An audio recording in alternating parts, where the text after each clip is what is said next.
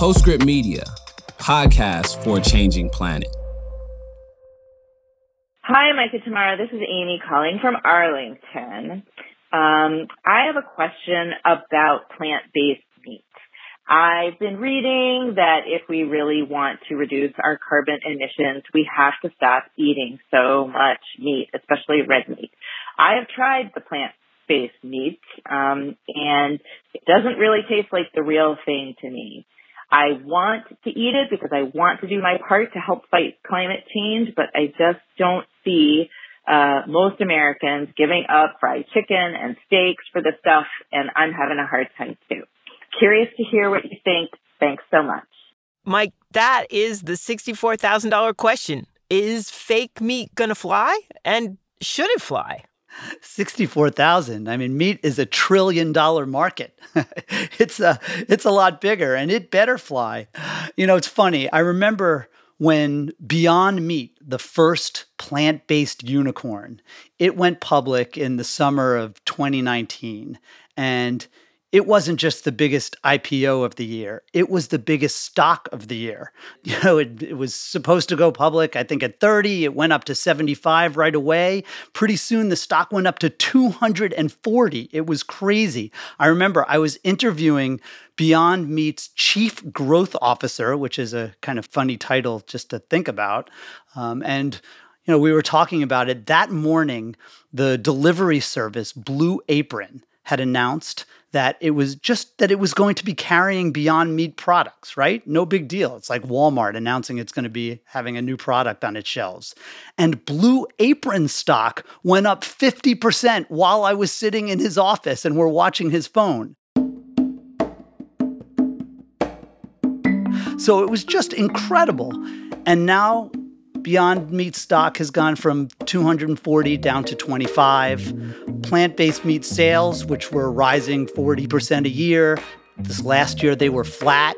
And it's really starting to feel like it was just a Dutch tulip craze. And I think there are real worries about the future.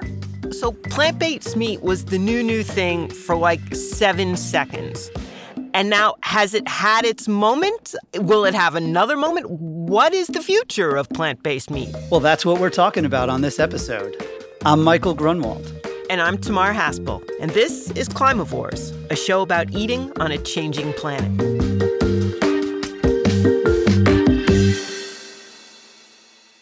So, Mike, you have been spending so much time in the plant-based meat space. And you've looked at all the research, you've read the studies, you've talked to the experts. Is plant-based meat better for the climate than meat-based meat? You know, a lot of people do think that plant-based meat, just because it isn't using animals, is going to be a lot better for the climate. And they're absolutely right. You know, go figure. I try to be a contrarian a fair amount, but this is one area where the conventional wisdom is right. And it's funny because it feels like every month there's another story in the New York Times that's trying to debunk the conventional wisdom, saying, is it really better? Well, it's really better, and it's especially better than beef. Most of the studies done by the plant-based companies themselves, but also by independent researchers, have found that from an emission standpoint, you're going to reduce about 90% of your greenhouse gas impact by going plant-based rather than beef in particular. But chicken and pork are a completely different kettle of fish, if you'll excuse the expression. And the data that I've seen show that, you know, chicken and pork are in the 10 to 20% range impact of beef, which puts them at least in the same order of magnitude as plant-based meats. I think that's exactly right. And the reason, and this is what we talked about in our episode last week, is that beef is so frickin' terrible.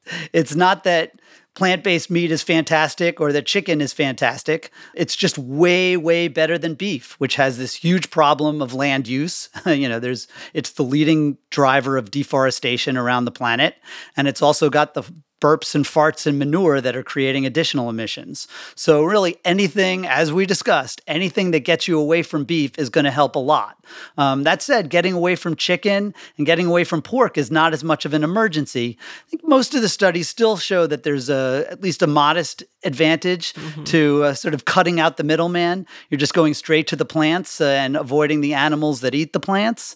But you're absolutely correct that it's not as massive a difference. Okay, so I got to ask, the way you tell it, and honestly, the way I've read it is the same, that it's crystal clear that plant-based meats are not just better, but way better than beef climate-wise. So why the contrarian stories still? Why do we have mainstream media pushing back on this still? Well, I think, we're in the media. We know it's like we always like to pump stuff up and knock it down. And I think, these plant meats are a nice juicy target, right? And they are, they touch some buttons that people don't like. They're industrial, they're processed, they've got, some of them have GMOs. And so I think there's sort of a natural question, but the answer turns out to be really boring. Particularly if you're moving away from beef, you're doing something really good for the planet. And if you can find a fake beef that satisfies you on taste and price and convenience, that's going to be excellent. And, it's been interesting for me to watch because, my Twitter feed is filled with a lot of good food people who are really interested in improving our food supply. And in that group, there are a lot of people who are pushing back hard against plant-based meat for, some of the reasons I think we talked about when we talked about beef in the last episode, that people are really attached to this idea that cattle in our food system are a good thing, and they can be a good thing. And so plant-based meats, these factory-produced patties are a bad thing because they touch all those buttons, the unnatural button, the ultra-processed button, the genetically modified button. And is that going to stick?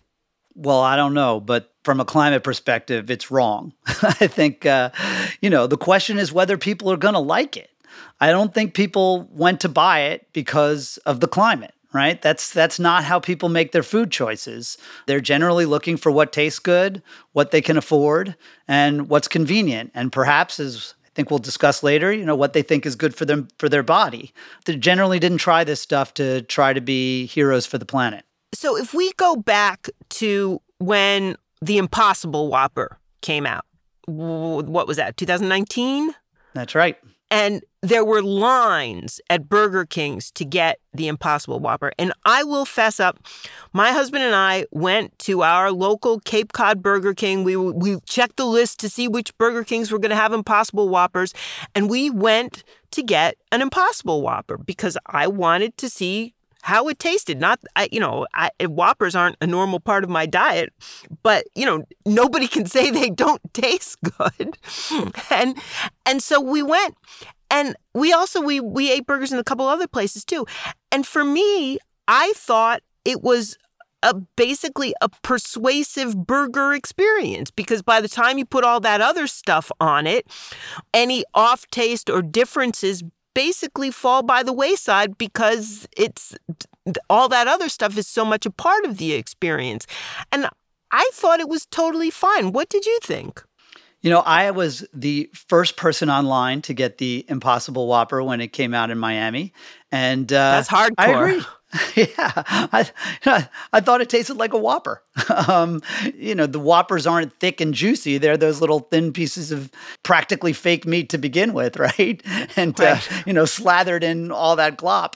And I thought it tasted really good. And honestly, not to pick sides, but I do think the Impossible Foods has done a really good job of replicating a lot of the sensory experience of eating meat, of eating a burger. With their heme, they're even able to get a little bit of that, that bleed, but they have the mouthfeel. And remember, they're using GMO soy, which a lot of people hate. Now, Beyond, which does not use GMO soy, they use pea protein, and I think they're not quite there. Particularly when you cook it, it kind of smells like cat piss. And I have to say, I mentioned this to the CEO, Ethan Brown, and he said, yeah, I know, we're working on it. So this is this is a problem. And obviously, given what's happened to sales, which have really, not taken off the way it was expected, people don't think it's good enough right now. So there was all of this enthusiasm out of the gate And that was only, 3 years ago. And sales increased by leaps and bounds for a couple of years. Oh, yeah. They were going up like 40% a year. And then from last year to this year, they totally flatlined, I believe, at like 1.4 billion. And all of a sudden, nobody's really interested anymore. And you know, I try never to generalize from my own experience, but I was like, okay, I tried this. It was fine. It was good. And if I were stuck in some rest area in the middle of the country and an Impossible Whopper was one of the choices, I'd probably go for it. But I'm not going out to find this stuff, and I'm not cooking with it at home. So what happened to all that enthusiasm? Well, it certainly does seem to have dissipated. And I think you'd have to say that right now the product's not good enough. Now, remember, these companies, Ethan Brown, Pat Brown, no relation, who's the founder of Impossible Foods, these guys were ethical vegans who started their company. They're on a mission. They want to save animals. They want to save the planet. But they absolutely recognize that their mission only succeeds if they make a great product that people love. Ethan Brown told me he wants to be the next Tesla, and people don't buy a Tesla because they want to save the world. They buy it because it's an awesome car. In fact, Beyond Meat's first product was a fake chicken that Ethan pulled off the shelves because he thought it wasn't good enough. It wasn't ready for prime time. They worked on it. They have all of these, they've dozens of scientists in their lab coats, working on this biotech product to try to really match the original meat in the mouthfeel and the taste and the smell and the sensory experience in every way. They put it out there and it just doesn't seem to be working. It's a little more expensive, which is understandable, when you have a new product, and Impossible in particular, the price is coming down, but it just doesn't seem to be having the kind of repeat customers that they wanted. The plant-based meat industry, which they were sort of trying to put out their positive spin on, why their sales were flat in the last year. And they said, yeah, well, but 64% of our customers come back. That's not enough. If you've got a great product, they should all be coming back, or almost all of them. It's a real red flag that so far, this hasn't taken off the way some of us thought it would. And, I agree with your assessment of Impossible versus Beyond. I also think that Impossible tastes better than Beyond. I also think that the people who are running these companies totally get it. I've interviewed Pat Brown, and he is absolutely in it to try and improve the carbon footprint of our diets. And I think that I have to give both of Ethan Brown and Pat Brown credit for this, because you don't usually see that in a new company starting up where its primary purpose is to actually do something good in the world. But they also acknowledge that in order to get that done, they can't count on customers buying it to save the planet. They have to count on people buying it because there's some mix of taste and convenience and price, which are the things that people care about. And like you said, it's just not there yet. It's funny, Beyond has really made an effort to emphasize that it's good for your body. Because that is something that people care about. Not even just like, here's the table of contents, with your nutritional information, but they've brought in all these athletes, Serena Williams, DeAndre Jordan, as sort of celebrity endorsers. When I went to go see Beyond Meat, I ran into Chris Paul in the lobby. At the time, he was a free agent, and I tried to get him to come to the Miami Heat. But he's been very public about how, this stuff helps him recover. Eating vegan, it helps his performance. And I think they're trying to make the case that you shouldn't, don't buy us because, you want to be a good person. Buy us because we're awesome. So far, though, people just don't seem to think it's as awesome as we do. Okay, for starters, for anybody out there who's going, who's Chris Paul?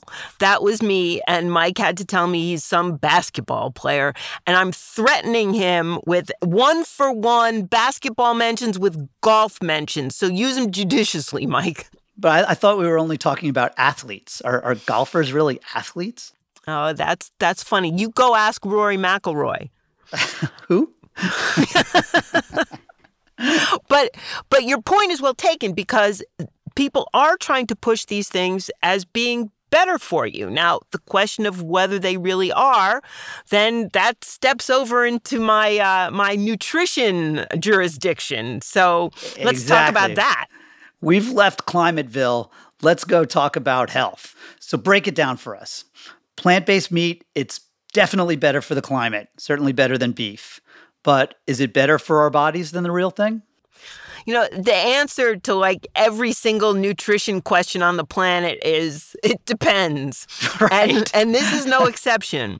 So there are a couple ways to look at it. And the beef people tend to use this one particular approach where you list all of the micronutrients that are in beef, and then you list all of the micronutrients in these plant-based burgers, and it, suggests that beef has all of these things that plant-based burgers don't have.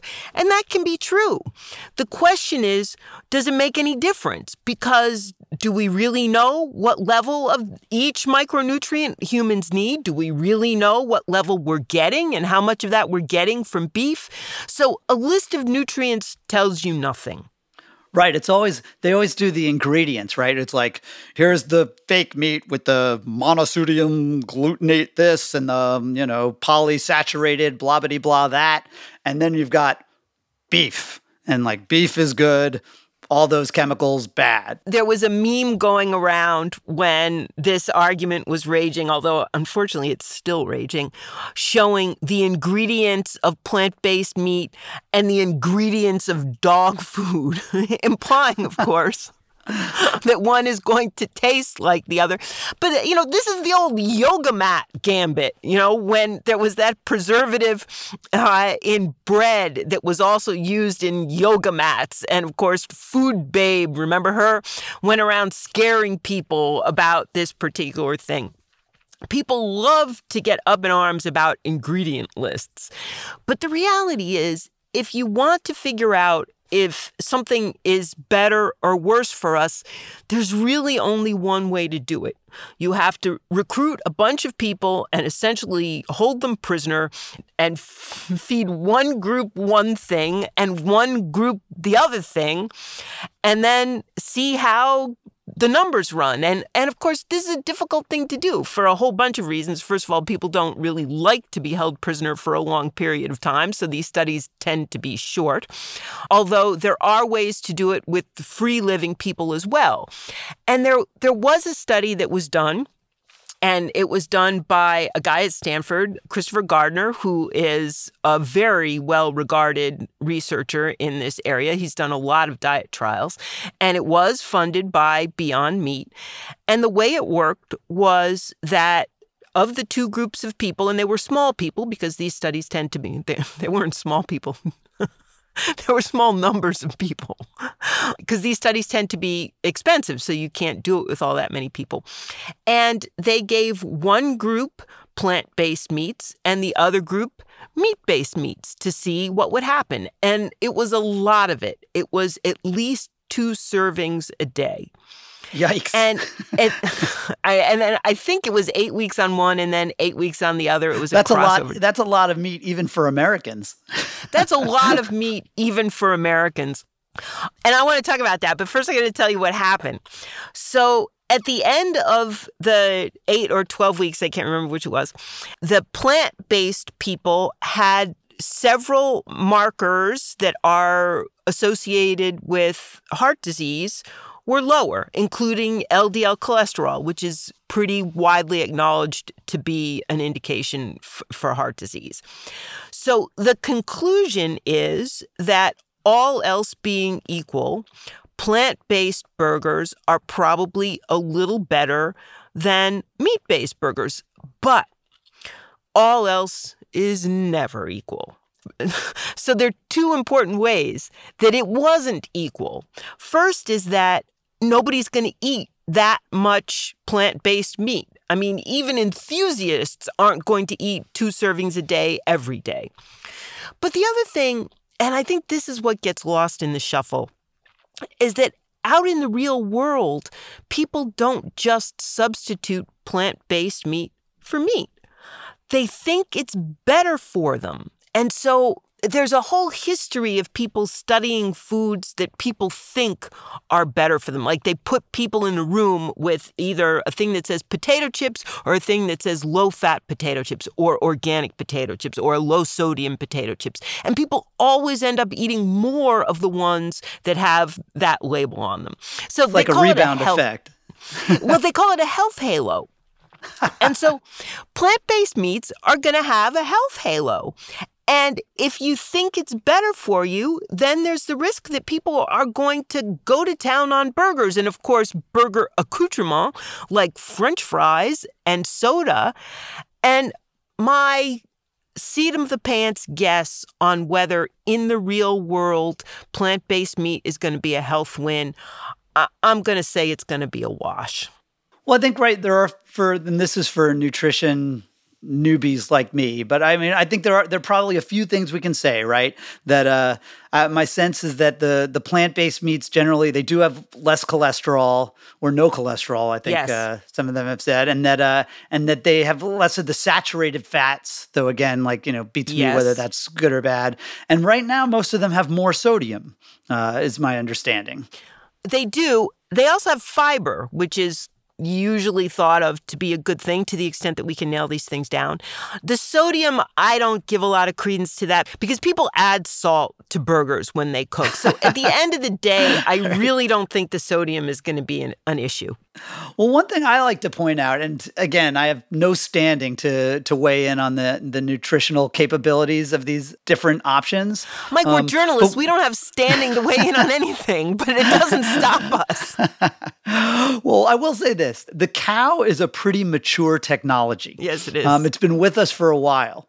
While this bioengineered meat, which they're making in labs, and it's incredibly young technology. These companies just started in 2007, 2008, 2009, the first ones. It's only been on the shelves since 2019.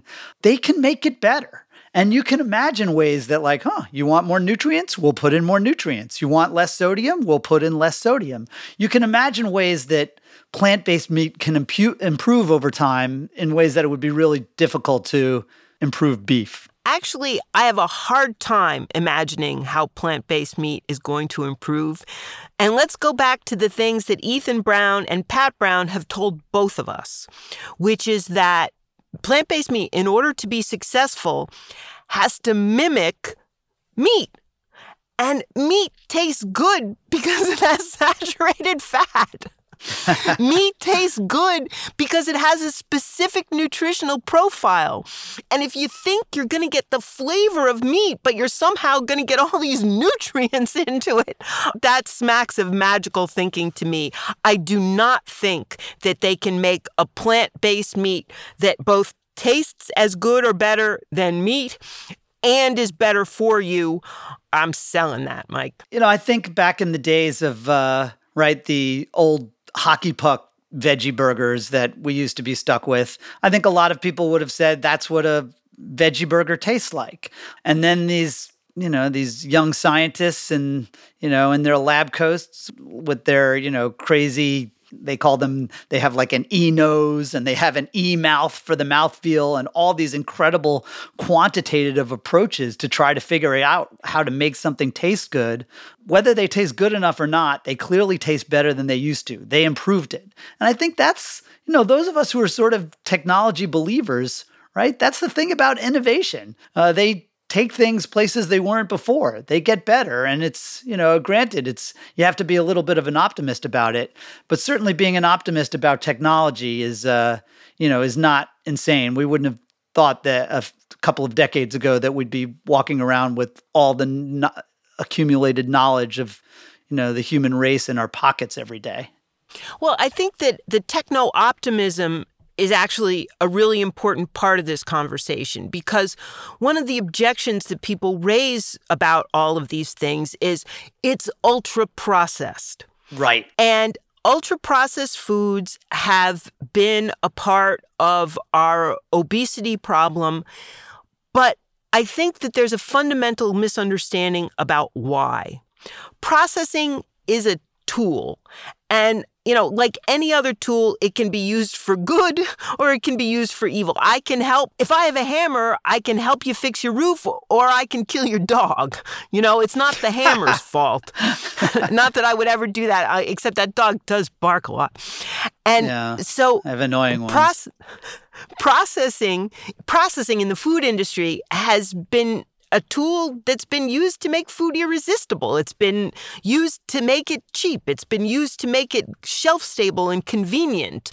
And there are a couple of books out there that detail the lengths that the food industry goes to make food irresistible, to find the bliss point. And so it's unsurprising that the food industry has succeeded in using processing as a tool to make food that's basically crap for us. But we see a couple of ways that people are trying to use processing as a tool for better things, and this is one of them. So the reason processing is bad for us isn't necessarily the processing per se, it's the purpose of the processing. I think that's a great point, Tamara. And I think people are really uncomfortable and freaked out about just the entire idea of technology in food. They have a lot of ideas about, genetically modified this and ultra-processed that, that are not necessarily backed up by the evidence. Look, you look at this, yes, it's fake meat, which makes it sound like it's sort of artificial and nasty. But essentially what they're trying to do is replicate the proteins and the amino acid chains and the stuff that's in regular meat. And remember, regular meat is made of plants. That's what cows eat. So again, the processing that's done in in one of these extruders is a lot different than the processing that's done on the inside of a cow. But ultimately, I do think that harnessing nature, harnessing biology, these are tools that are going to be really important to help us, move beyond the current technologies that we have, which is called cattle, that is really failing the planet. And it seems like in some ways, not all that fantastic for our bodies either, right? The question on a lot of these things is compared to what? Right. I hear a lot of people say like, this fake meat, it's terrible for you. And it's like, yeah, well, compared to kale, true. Compared to beef, now we're sort of talking about 6 of one, half a dozen of the other. And we can't let the perfect be the enemy of the good. And I do think that the nutrition community and sort of the good food movement have a puritanical streak, but it's based in something real. This idea that foods that aren't too far removed from their state when they grow in the ground or as animals should be the bulk of our diet. And that's true because the processed foods that are the alternative have been so bad for us. And it's going to be hard for people to shift a little bit and allow for technology to be a force for good in the food system when it's been a force for bad for so long. Well, I have a little bit of a puritanical streak myself, and it involves the fact that we are careening towards a climate catastrophe and that we're not going to be able to grow food or raise livestock on this planet the way things are going. Things really do need to change, and I'm kind of desperate for solutions at this point, and it seems to me that we're going to find some of them in technology. I think the real question that this entire plant-based meat movement has raised is this going to be an answer? Is this going to do it? Plant-based milks are already almost 15% of the U.S. milk markets, but plant-based meat is still a drop in the bucket. Do you think it can change? All right, now here comes the portion of the program where Mike and I pull out our crystal balls and try to foretell the future of fake meat. But first, we've never been wrong about anything before, right? Yeah, how many predictions have we made? So we know that climate-wise, it's absolutely, positively, inarguably a win over beef, right? Absolutely. Although, even though it's inarguable, people seem to argue. Yeah, they seem to argue about it quite a bit. We also know that nutritionally, it's a little more complicated, right? There seem to be pros and cons on both sides. It's obviously worse for your health than eating kale or your beloved lentils all day long. But in general, it seems like it's probably going to be a little bit better than the real thing. So it's a wash. Let's call it a wash nutritionally. It's a win climatically. So we want it to succeed. But all right, here's my crystal ball. And for this, we have to go back to the actual cow, because burgers are only one of the things that come from a cow. And the thing that actually drives the size of the beef herds and also provides the lion's share of the profits for the people who grow cattle is the whole muscle cuts. So all of this plant-based meat that we've been talking about has been burgers. It's been ground meat and also the processed kinds of pork and chicken. And I think we can also agree that there is no plant-based steak that's persuasive anywhere on the horizon, right? Yeah. I mean, the homogenous stuff seems to be a lot easier, and this is another episode for us, but I think it's more the cell-based steaks of the future that will hopefully come along and replicate the filet mignon of tomorrow, but they're not anywhere close. Okay, so we can agree that plant-based meat is pretty good and getting better, but plant-based steak is not remotely a thing.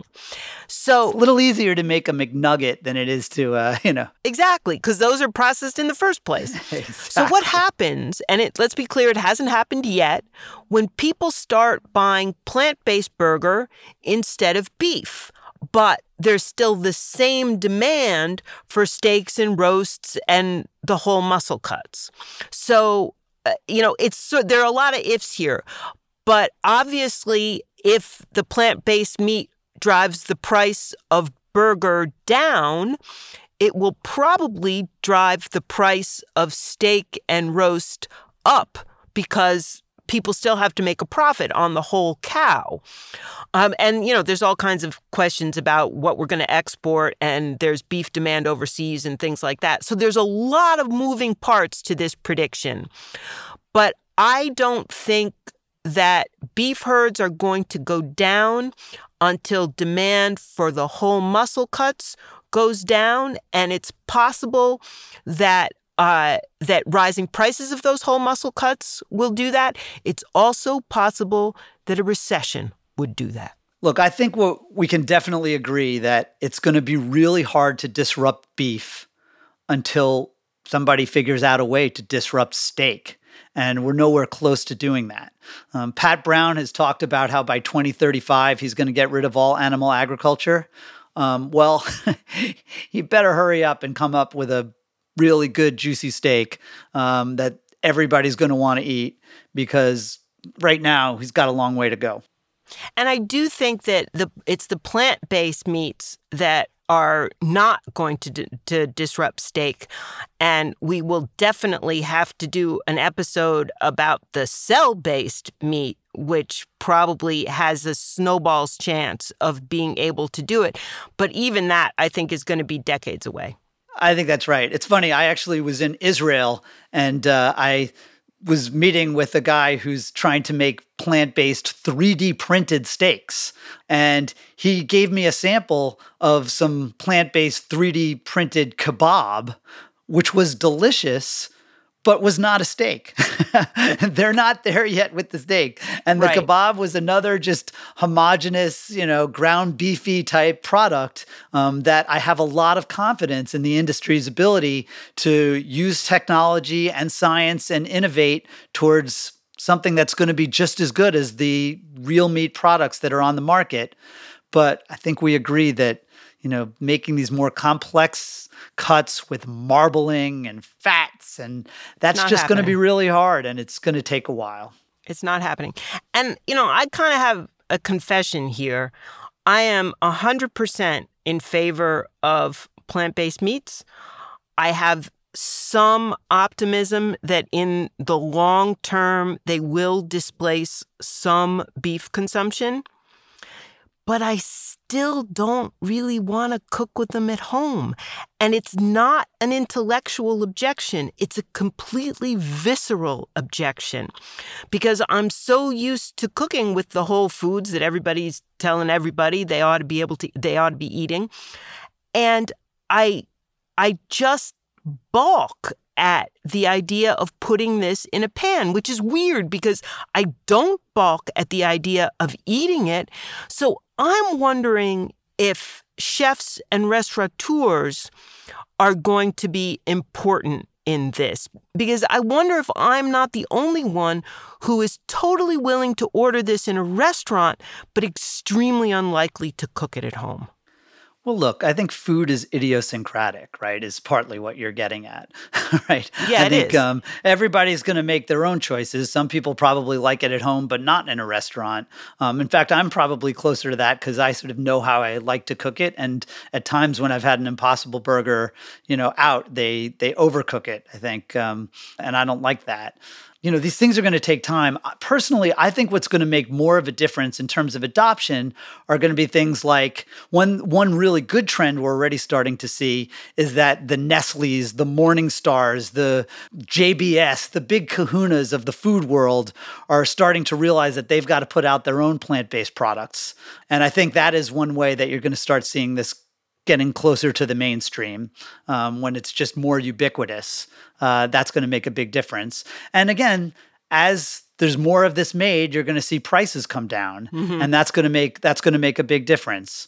The one other thing I would say is I think people were really down forever on solar, on electric vehicles, on LED lighting, and a lot of my friends are like, "Oh, Mike, you were such an optimist. You were right all along." And if I'm really honest, I was actually too much of an optimist. I sort of thought, hey, look, solar works and, it's getting near price parity. Everybody's going to adopt it. I sort of thought the same thing. I got a Chevy Bolt. I was like, this is a great car and it was pretty cheap. Pretty soon we're going to have no internal combustion engines. And I just underestimated the kind of stickiness of people's consumption habits, which I think with food is going to be, might be even harder. They're very sticky. But there's what you say, it sort of dovetails to, I think, one last thing that is working in plant-based meat's favor, which is that our cohort is dying off and we're being replaced by young people. And I think I've seen a lot of polls about food preferences, and Gen Z has completely different attitudes about this than boomers. And as kids grow up with the idea of plant-based meats, it won't be, a habit that needs to be displaced. They just grow up with the habit in the first place. And so, a lot of things about food are like that. Basically, the people with the old ideas eventually die, and the young people with the new ideas replace them. It bodes ill for our podcast, Mike. Well, I think it's a great argument for optimism. And let me drop a few more. Okay. The first, I sort of mentioned this earlier, but technology gets better. I know you're a little skeptical of this, but food technology, even though people are a little skittish about it, I don't see any reason why they're working on it. They've already gotten the taste a lot better. There's no reason they can't continue to improve. You're going to continue to see that with the nutritional makeup. I don't see any reason they can't improve that. And certainly the price is going to come down. So I think that's a reason to be optimistic.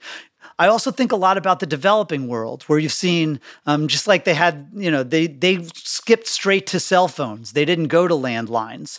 You can imagine one of the real injustices of the world today is that the vast majority of people on Earth eat practically no meat. And remember, it is a nutrition, it's an important to the nutritional makeup. Oh, absolutely. Now, Americans eat way too much. We average 3 burgers a week, and it's crazy. We should be skipping a few trips to the drive-thru if we care about the climate and if we care about our bodies too. But in the third world needs more meat. And I think there's a real possibility that you can imagine, if they can get the price down, going straight to plant-based meat. And then the final at least semi-optimistic thing I have to say is that the climate crisis is real. It's increasingly recognized as real. And at some point, governments are going to start doing something about it. Now, that doesn't mean there's going to be a carbon tax. If there was a carbon tax, that would be really tough on beef. But you can imagine more and more government involvement in at least carrots to try to encourage research and development of plant-based meat, sticks to try to force actual meat to move in directions that, if not are better for the climate, at least become more expensive. So you can see the playing field getting leveled a little bit in the way of plant-based meat. And maybe I'm just trying to talk myself into it because ultimately, clearly people don't like it enough right now, and they got to start liking it more. So the lukewarm Climavores take is that plant-based meat will, at some point, but probably not in the very near future, displace some beef and have a positive climate impact. Yes? Well, I'm glad I've convinced you, and now I just need to convince myself. All right, and we'll continue to work on convincing other people. In the meantime, Climavores is a production of Postscript Media, and we want your questions. Reach out to us. You can call us at 508-377-3449 or drop us an email at climavores@postscriptaudio.com. We just might feature your question on an upcoming episode. The show is hosted by me, Tamar Haspel. And me, Michael Grunwald. Scott Clavenna and Stephen Lacey are the executive producers. Ann Bailey is the senior editor. Cecily Mesa-Martinez is the managing producer, and Dalvin Abawaje is the associate producer. Sean Marquand and Greg Villefranc get all the engineering done. If you liked us, help us. You can spread the word by giving us a rating and a review on Apple Podcasts or rate us on Spotify. And if there's a climate hawk or a foodie in your life, please send them a link. And tune in next week. We're going to be talking vertical farms.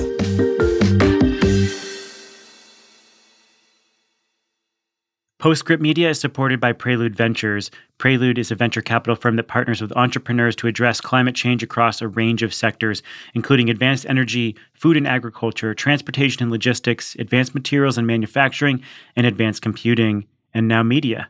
To see Prelude's full portfolio and learn how it invests, go to preludeventures.com.